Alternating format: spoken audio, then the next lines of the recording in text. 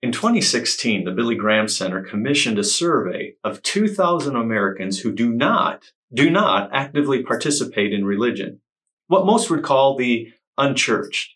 And the survey asked these people about how they perceive Christians and Christianity.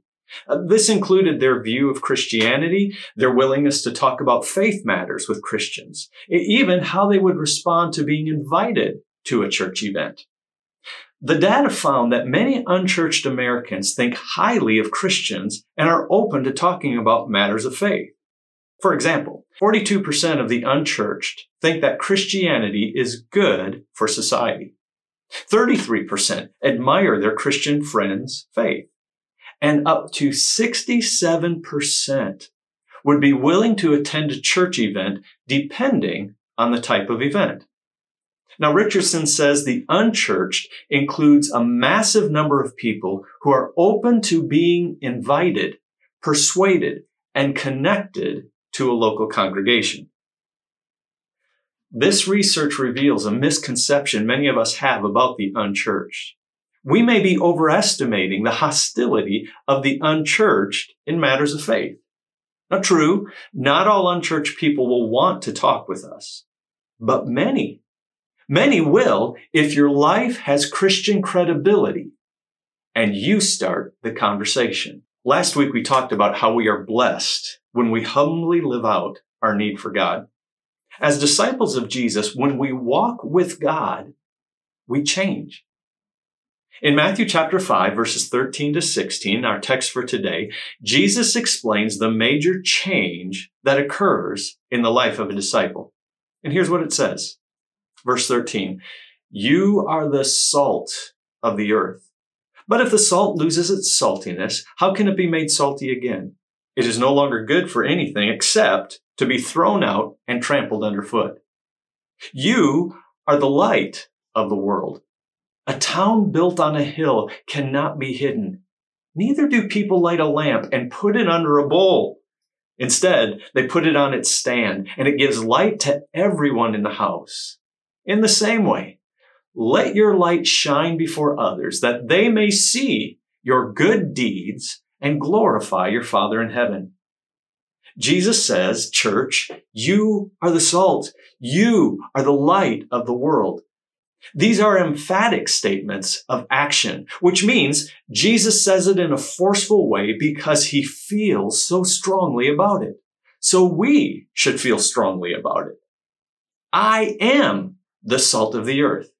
I am the light of the world. Now, this is significant when you remember that Jesus is talking to the crowd, not the Pharisees. Because of their role in the temple, the Pharisees believed they were the salt and the light of God. But Jesus tells the crowd, when you walk with God, you are the salt. You are the light. Besides being emphatic statements, both salt and light are images of impact. They show that disciples of Jesus are to have a preserving influence on society. I went through scripture and I just looked at the different ways that salt was used. And salt served many purposes in ancient life. And here are just a few I found.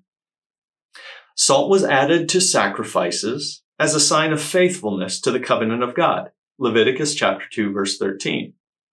Salt was used to purify things, to make them sacred. Exodus chapter 30, verse 5. Well, we're familiar with this one. Salt flavored food. Mark chapter 9, verse 50. Luke 14, verse 34. Salt was connected with peace and friendship. Mark chapter 9, verse 50. Colossians chapter 4, verse 6. But there's another use of salt that caught my attention. In the Old Testament, in Judges 9 and Jeremiah 48 and 1 Kings chapter 12, when a city was conquered by a new king, the victorious army would salt the earth of the defeated kingdom. They would take salt and they would scatter it all over the defeated city, making it difficult for crops to grow, for fields to grow grass, for cattle to graze. Without vegetation for the kingdom, it made it more difficult for the old king to return to his city that he lost in battle. Now let's take that image of a new king commanding his army to salt the earth of the city he just conquered. And let's make an application of it.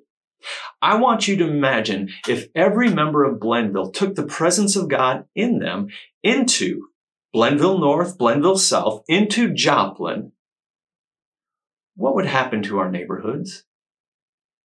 As God's presence goes into this neighborhood through us, as we minister to needs, be it food, encouragement, friendship, as we evangelize people to follow Jesus, as we disciple people to walk with God and join us in ministering to others.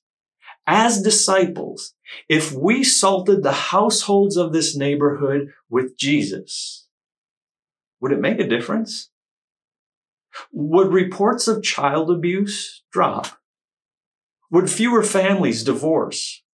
Would drug use fall? Would suicide attempts decrease? Would neighborhoods become safer? Would addictions decrease? If Blenville Christian Church salted the earth in this neighborhood, would this neighborhood be less fertile for ungodly influences? Would it be less fertile for ungodly influences? It would.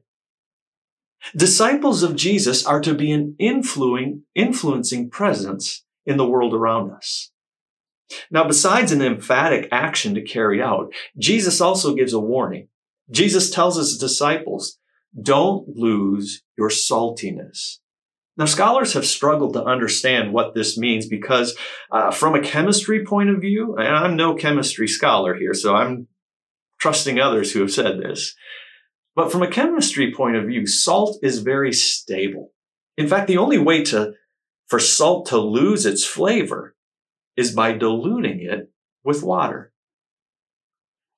So what can cause a disciple to become diluted, losing the Christ-like flavor of their lives? Well, if we go back to verses 11 and 12 of Matthew chapter 5, we see how loyalty and devotion and service to Jesus can bring persecution, and persecution can bring compromise. That's how we lose our saltiness. We compromise.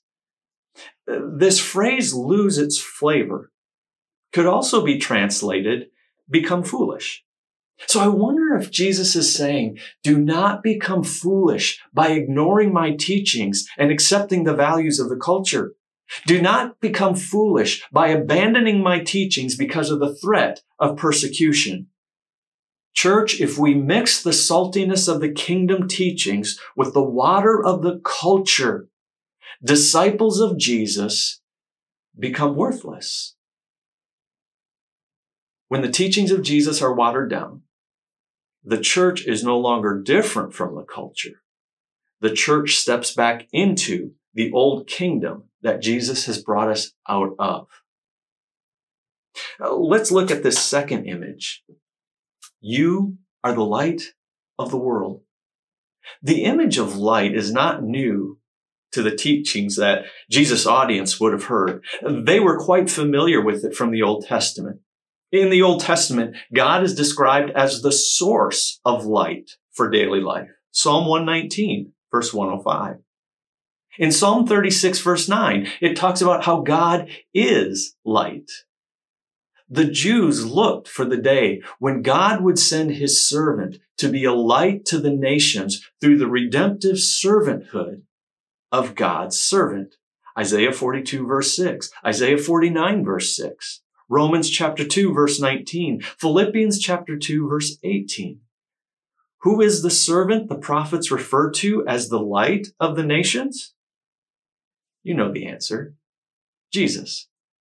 John 8:12 tells us, when Jesus spoke again to the people, he said, I am the light of the world. Whoever follows me will never walk in darkness, but will have the light, catch this, the light of life. Now, besides Jesus being the light, there's another interesting twist here. At the time of Jesus, the Roman government saw itself as a light to the world. But here, Jesus is saying, no, my disciples are the light of the world. The church The church will do what no political power has ever been able to do. The church will be a light to the nations. Now let's stop and think about that for a moment. Is it just me, or do we live in a dark time in American history? If the world is dark, how did it get this way?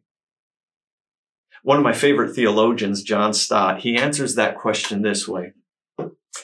If the house is dark at night, there's no sense in blaming the house. That's what happens when the sun goes down. The question to ask is, where is the light? If society becomes corrupt like a dark night, there's no sense in blaming society. That's what happens when fallen human society is left to itself and human evil is unrestrained and unchecked.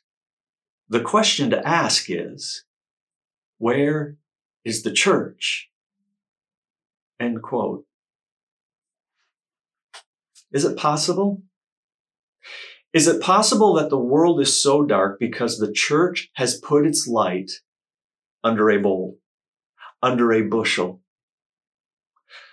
Let's keep following Jesus' image here. Why would a person light a lamp? Well, Jesus actually tells us, so we don't even have to guess. He tells us in verse 16, so one's good works will give glory to the Father. Now, the type of good works Jesus is referring to here are the visible acts of compassion to others. 1 Peter chapter 2, verse 12, he puts it this way, live such good lives among the pagans that though they accuse you of doing wrong, they may see your good deeds and glorify God on the day he visits us. When the world sees the church take care of the world's broken and forgotten, the light of the kingdom of God shines brightest. Now I want to just hit the pause button for a moment. If you're a disciple of Jesus, you already know that your name is written in the book of life in heaven. The book of life is a record of the names of the citizens of the kingdom of God. And on Judgment Day, the book of life will be opened. And if your name is in the book of life, you will live in the kingdom of heaven for eternity. But here's something we often don't realize about the book of life. Besides names, the book of life also contains important information. By our names is also a record of our deeds, good and bad. In heaven, there is a writer who is recording the painful experiences of God's servant. Psalm chapter 56, verse 8. He's recording the acts of love performed on behalf of others. Nehemiah 13, verse 14. This writer in heaven is recording the conversations of those who fear the Lord. Malachi chapter 3, verse 16. And this recorder of events is writing down the evil acts of the wicked. Isaiah 65, verse 6. What this tells us is God sees everything. He's watching what we do. And I want you to think of all this writing of our deeds as being a collection of evidence. Now, this is how this evidence will be used. This evidence won't be used to determine if a person did more good than bad in order to gain eternal life. No, we know from Scripture, eternal life only comes through faith in Jesus Christ. But our deeds still matter. The evidence of deeds will be used to determine the level of commitment of the individual to the Lord. If you want to understand how the book of life will be used, just read 1st and 2nd Chronicles and 1st and 2nd Kings. These Old Testament books, they record the actions of the kings of Judah and Israel. And one of the comments you will see over and over again, after reading these events, you will find a judgment on that king's commitment or lack of commitment to the Lord. Here's the point. Is there enough evidence of our good deeds towards the lost and the hurting for us to be convicted of being the light of Jesus in the world? Is there enough evidence in my life that I am serving others on behalf of Jesus for me to be convicted of being the light of Jesus in a dark world? As light, we shine brightest when we care for people that the world forgets. In fact, in our scriptures, we read about how the early church turned the world upside down. Why did the early church succeed where the modern church seems to be struggling? How were the ancient Christians able to transform the Western world in such a relatively short time? In a recent book by Phil Cook and Jonathan Bach, they asked this question, and here's what they discovered. Quote, "The early church changed the world because they did things that baffled the Romans." The early church didn't picket, they didn't boycott, they didn't gripe about what was going on in their culture. They just did things. They did things that astonished the Romans. The Christians took in the abandoned babies of the Romans.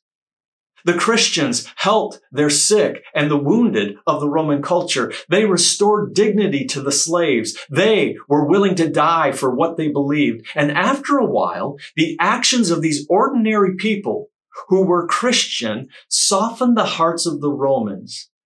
That the Romans wanted to know more about who these Christians were and who was the God that they represented. End quote. And I want you to notice, without confrontation, without protest, without debate, love did its work. Our compassionate care for the Blenville neighborhood could be the small light that people are waiting for to keep their lives from crashing. One evening, a man was piloting a small single-engine plane around sunset, heading towards a small country airport. The darkness of night came upon him faster than he had anticipated, and by the time he reached the airport, it was too dark to see the landing strip. His little plane was not equipped with navigational instruments, and no one seemed to be around the airport to turn on the runway lights. He could not see the ground, and he couldn't chance hitting a house in the darkness. Well, the pilot, in desperation, started circling the airport. And for 2 hours, he circled around in the darkness, burning off fuel so that when he fell from the sky, he would not explode on impact and further increase the risk to others. What happened next had to be an answer to prayer, because someone on the ground heard the plane circling the airport and guessed what the problem was. And immediately they jumped into their car and they headed for the airport, not knowing how to switch on the lights at the airport. He settled for driving his car up and down the runway with his lights on high beam, showing the pilot the dimensions of the runway. Then he pulled his car off to one end of the runway with his headlights still beaming. And the pilot followed those two little lights and made a safe landing. What's my point? Blenville, we're a little church. We're a little light in a big, dark world. And we may think that our little light won't be much help to anyone. But the little light we shine, it may be just enough to help someone land before they run out of fuel and faith and crash and burn. All around this neighborhood are sputtering engines and eyes searching for light to give them hope. Church, we know Jesus. We know Jesus is the light of the world, but Jesus says, you are the light of the world. Let your light so shine that people may see your good works and give glory to your Father who is in heaven. As we speak about Jesus to others, may our good deeds of compassion back up our words that God may be glorified through his church. Let me close using the words of Paul in Philippians chapter 2, verse 15 to 16. He writes this: "In this crooked and perverse generation, may we shine as lights in the world as you hold forth the word of life. Go, be salt, be the light.